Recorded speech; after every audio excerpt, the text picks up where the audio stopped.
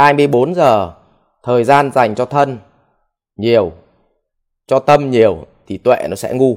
Mà thời gian mà dành cho tâm nhiều, cho tuệ nhiều thì thân xác này sẽ rã rời, nó không chịu nổi. Vì dù sao nó vẫn là vật lý và sinh học.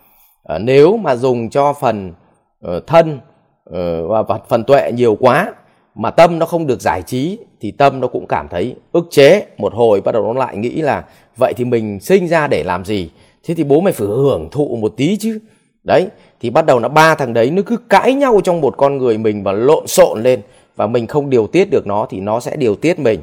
Vậy thì với quay trở lại câu chuyện của bạn, để tránh bị cám dỗ, nếu là phần thân điều chỉnh chế độ ăn uống, nếu là phần tâm thì bắt buộc bạn phải tự kiểm soát mình thôi, giảm bớt cái sự thỏa mãn cái tâm mình đi, thì hạ tâm xuống và thỏa mãn cái tâm nó vừa phải thì tuệ ngay lập tức nó lên.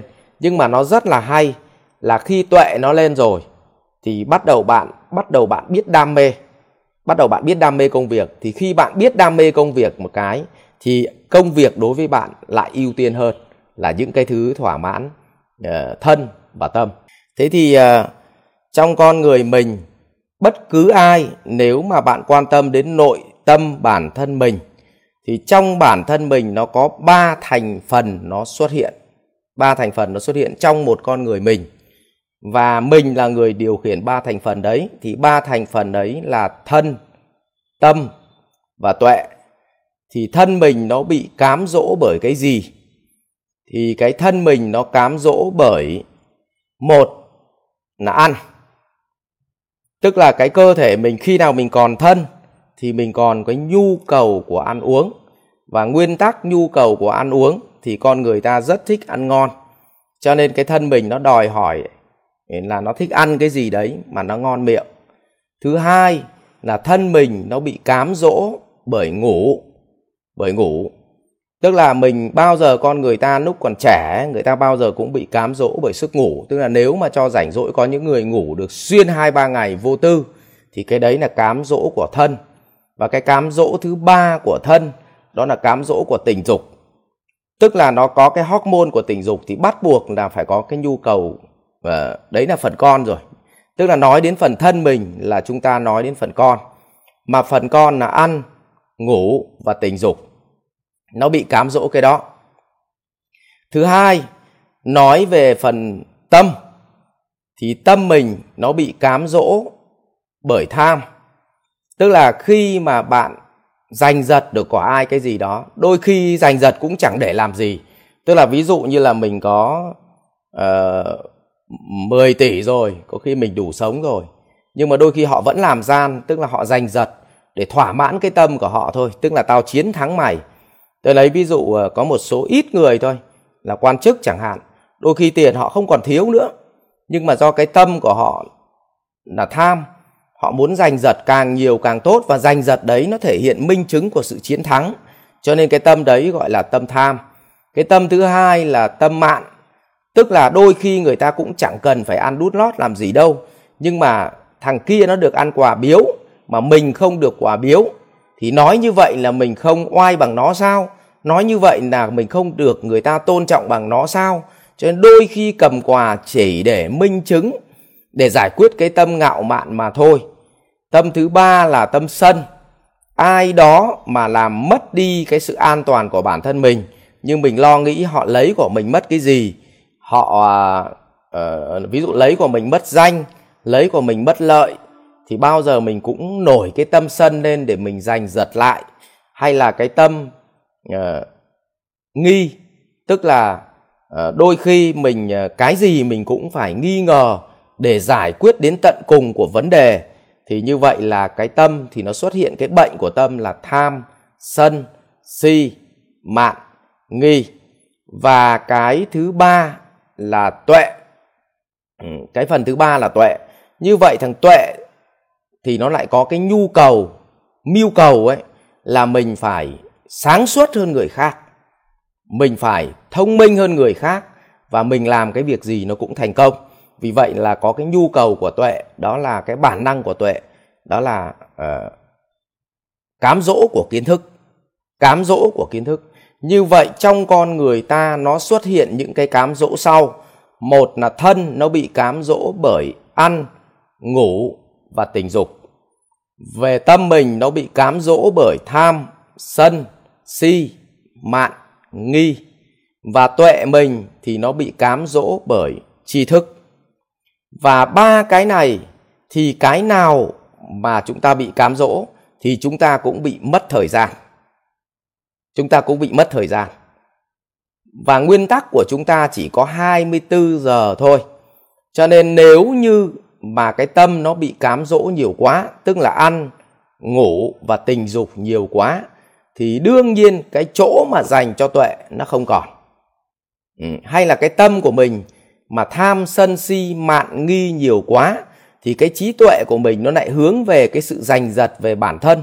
Tức là họ sợ mất đi, cho nên họ sợ mất, cho nên họ giành giật lại, cho nên bị tham sân si mạn nghi. Vì vậy nếu cái tâm mà nó nổi lên những cái thứ tham sân si mạn nghi nhiều, cái thân nó nổi lên là ăn ngủ và tình dục nhiều, thì không còn cái chỗ để cho tham kiến thức. Nhưng mà cái này nó rất là mâu thuẫn ở chỗ thế này. Nếu mà tham tri thức thì rất là đau não. Nhưng mà tham thân và tham tâm thì nó rất là phê. Nó rất là phê. Bạn cứ cảm giác là bạn chơi điện tử đi, hay chơi một ván cờ đi, mà chúng ta không giành giật được cái gì cả, nó chỉ giải quyết cái tâm mạn thôi, nhưng mà mình phê vô cùng. Thì cái thỏa mãn tâm và thỏa mãn thân thì nó làm cho mình cực kỳ phê. Nhưng mà thỏa mãn tuệ thì nó làm cho mình cực kỳ mệt. Và bắt đầu nó mới sinh ra cái xu hướng là chúng ta hay thỏa mãn thân và tâm nhiều hơn tuệ. Chính vì vậy mà trong một con người ta chính là ta, thì ta phải điều tiết được nó phù hợp giữa thân tâm tuệ trong 24 giờ. Chính vì vậy trong 24 giờ thì các nhà nghiên cứu về mặt tâm lý học họ mới chia khung giờ ra thành 3 cái khung giờ, chia rất đều. Tức là trong 24 giờ được chia ra 3 khung, mỗi khung 8 giờ. Vì vậy 8 giờ dùng để ăn và ngủ và tình dục. Đấy, cho nên thường các bố là ngủ và tình dục vào buổi đêm và trong vòng khoảng 8 giờ. Thứ hai là thỏa mãn cái tâm là tham sân si mạn nghi, cho nên là nó mất khoảng 8 giờ. Tức là ông đi cái việc mà đi chơi này, đi chém gió này cho nó oai này, đi uống rượu này để nó xả stress này, mà chúng ta hay gọi là xả stress đấy, là chúng ta mất độ khoảng 8 giờ một ngày. Và cái thời gian dành cho tuệ chính là cái thời gian mà chúng ta làm việc, khoảng 8 giờ một ngày. Vậy thì nếu mà cái phần thân và phần tâm nó lạm dụng, nó vượt quá 16 giờ một ngày, thì cái phần cho tuệ nó không đến 8 giờ một ngày. Đấy. Thì như vậy là nếu mà dành cho tuệ mà được 10 giờ một ngày thì trí tuệ chúng ta sẽ lên. Nhưng thân nó lại không được thỏa mãn và tâm nó không được thỏa mãn, cho nên nó ức chế tâm. Vậy thì quay trở lại cái câu chuyện bạn hay bị cám dỗ. Nếu mà bạn bị cám dỗ phần thân thì bắt buộc bạn phải điều chỉnh lại chế độ ăn uống. Bởi vì nói gì thì nói, mình cũng vẫn là phần con. Nếu mình ăn thịt nhiều, ăn những cái đồ mà nó kích thích về mặt tiết ra cái hormone của sinh dục lớn, thì rõ ràng là tình dục chúng ta không có kiểm soát được. Chính vì vậy những cái khi mà mình ăn thịt nhiều, ăn trứng vịt lộn nhiều, thì bắt đầu họ phải cài thêm cái lá rau răm vào, thì để cho mình nó yếu sinh lý đi. Như vậy là trứng vịt lộn thì tăng cường cái sinh lý, nhưng mà rau răm làm giảm sinh lý. Và bắt đầu người ta ăn như vậy, người ta gọi là ăn cân bằng, thì nó giảm cám dỗ. Nhưng vốn dĩ bố đã dê rồi mà bố lại còn toàn ăn những cái thức ăn mà nó lại tăng cái độ dê lên, thì tôi xin lỗi chứ ta không thể điều khiển được ta. Thứ hai nữa là mình đã hay ngủ nhiều rồi, ngủ nướng rồi, mà lại còn uống những cái loại mà ví dụ trà atiso chẳng hạn để kích thích ngủ nhiều, thì rõ ràng là cái chuyện đấy là nó sẽ không kiểm soát được, cứ ngồi đâu là gà gật đó. Cái câu chuyện thứ hai là câu chuyện của cám dỗ của phần tâm. Tức là vốn dĩ mình đã ham chơi rồi, mình đã ham khoe khoang rồi, mình đã ham tinh vi rồi, nhưng mình vẫn cứ hay lao đi những chỗ đám đông để mình thể hiện mình. Và trong đạo Phật như vậy thì đối với cái thuyết của trưởng não Thích Thông Lạc thì là cái đấy nó gọi là ma ba tuần, nó cám dỗ mình để mình đi. Vậy thì đấy là cái bệnh của phần tâm. Nhưng ngược lại trong một con người thì lúc nào nó cũng có ba cái phần đó.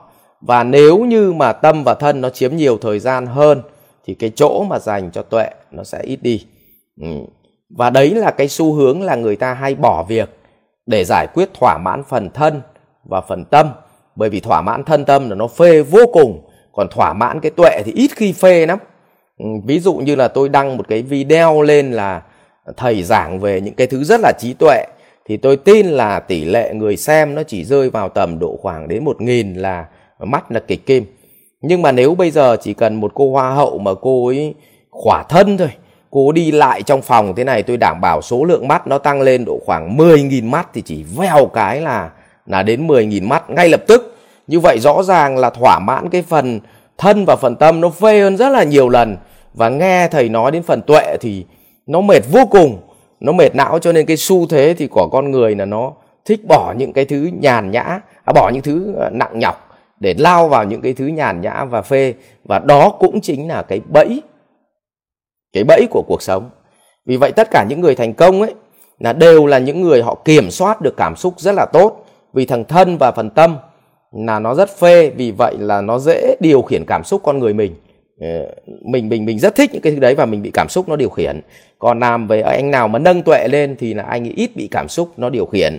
Vậy thì mới quay trở lại cái câu chuyện của bạn là làm thế nào để bạn ít bị cám dỗ.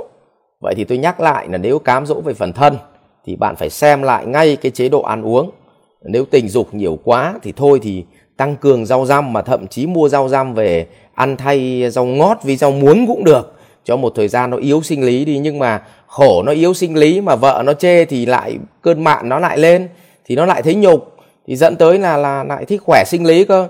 Nhưng mà vừa thích khỏe sinh lý mà lại vừa thích nâng tuệ thì khó lắm ông ơi. Như vậy là bản chất là ngay từ lúc mà chúng ta định vị chúng ta đã bị tham rồi. Vậy thì tôi nhắc lại, 24 giờ thời gian dành cho thân nhiều, cho tâm nhiều thì tuệ nó sẽ ngu. Mà thời gian mà dành cho tâm nhiều, cho tuệ nhiều thì thân xác này sẽ rã rời, nó không chịu nổi. Vì dù sao nó vẫn là vật lý và sinh học. Nếu mà dùng cho phần thân và phần tuệ nhiều quá mà tâm nó không được giải trí thì tâm nó cũng cảm thấy ức chế. Một hồi bắt đầu nó lại nghĩ là vậy thì mình sinh ra để làm gì? Thế thì bố mày phải hưởng thụ một tí chứ. Đấy, thì bắt đầu nó ba thằng đấy nó cứ cãi nhau trong một con người mình và lộn xộn lên. Và mình không điều tiết được nó thì nó sẽ điều tiết mình. Vậy thì mới quay trở lại câu chuyện của bạn để tránh bị cám dỗ. Nếu là phần thân, điều chỉnh chế độ ăn uống. Nếu là phần tâm thì bắt buộc bạn phải tự kiểm soát mình thôi. Giảm bớt cái sự thỏa mãn cái tâm mình đi, thì hạ tâm xuống và thỏa mãn cái tâm nó vừa phải thì tuệ ngay lập tức nó lên. Nhưng mà nó rất là hay là khi tuệ nó lên rồi thì bắt đầu bạn biết đam mê. Bắt đầu bạn biết đam mê công việc. Thì khi bạn biết đam mê công việc một cái thì công việc đối với bạn lại ưu tiên hơn là những cái thứ thỏa mãn thân và tâm. Và nguyên tắc tuệ càng ngu thì cái việc thỏa mãn thân và tâm họ lại hay nghĩ đến. Tôi lấy ví dụ thế này. Có phải là do tuệ mình ngu mình không làm được việc? Thì trong lúc làm việc lúng túng thì cái việc đầu tiên bạn hay nghĩ đến là đi giải trí một tí, đi ra ngoài một tí cho nó thoáng, ngắm gái một tí cho nó lấy cảm hứng. Nhưng mà thực ra là các bố tự lừa mình thôi. Chứ thực ra lúc ấy là nghĩ nhiều nó mệt óc quá thôi, bảo thôi ra ngoài cho cái tâm nó thỏa mãn thôi. Chứ còn bản chất là không phải ra ngoài để tuệ nó sáng đâu, mà ra ngoài thỏa mãn cái tâm. Vậy thì tóm lại là thay đổi chế độ ăn uống để cho nó cân bằng, để giảm tình dục xuống. Ngủ nó đúng vừa phải thôi. Đối với tuổi trẻ thì ngủ khoảng 7 giờ một ngày. Đối với người mà ngoài 40 như tôi thì chỉ cần ngủ 6 giờ một ngày thôi thì là vừa. Và cái tâm thì thỏa mãn cái tâm, mỗi ngày thỏa mãn cái tâm nó hạ xuống một chút thì dứt khoát tuệ nó lên. Mà nguyên tắc ngọn đèn tuệ nó lên rồi thì không còn chỗ cho bóng tối nó lấn chiếm. Thì như vậy càng ngày bạn càng trở thành minh triết và bắt đầu bạn biết đam mê cái công việc của bạn hơn. Còn ngày nào mà tuệ nó còn tối thì ngày đó là bóng tối nó cứ lấn chiếm và bắt đầu bạn đam mê về mặt thỏa mãn thân và tâm nhiều hơn.